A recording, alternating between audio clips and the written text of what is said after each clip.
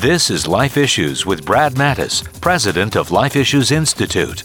The strategy of pro-abortion activists is to dehumanize their primary victim, the unborn child. This is what happened in the famous Nuremberg trials, and one of the judges would have none of it. He called their efforts criminal impertinence. He wrote, "The victim is shown to be inhuman, while the executioner is to be pitied.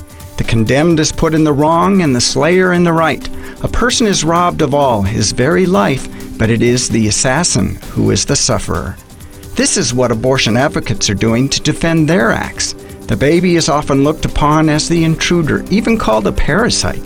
The abortionist, by contrast, is hailed as the compassionate defender of women's rights. Seems all purveyors of death use the same reasoning. For more information, visit our website at lifeissues.org and stay informed, more informed than you've ever been.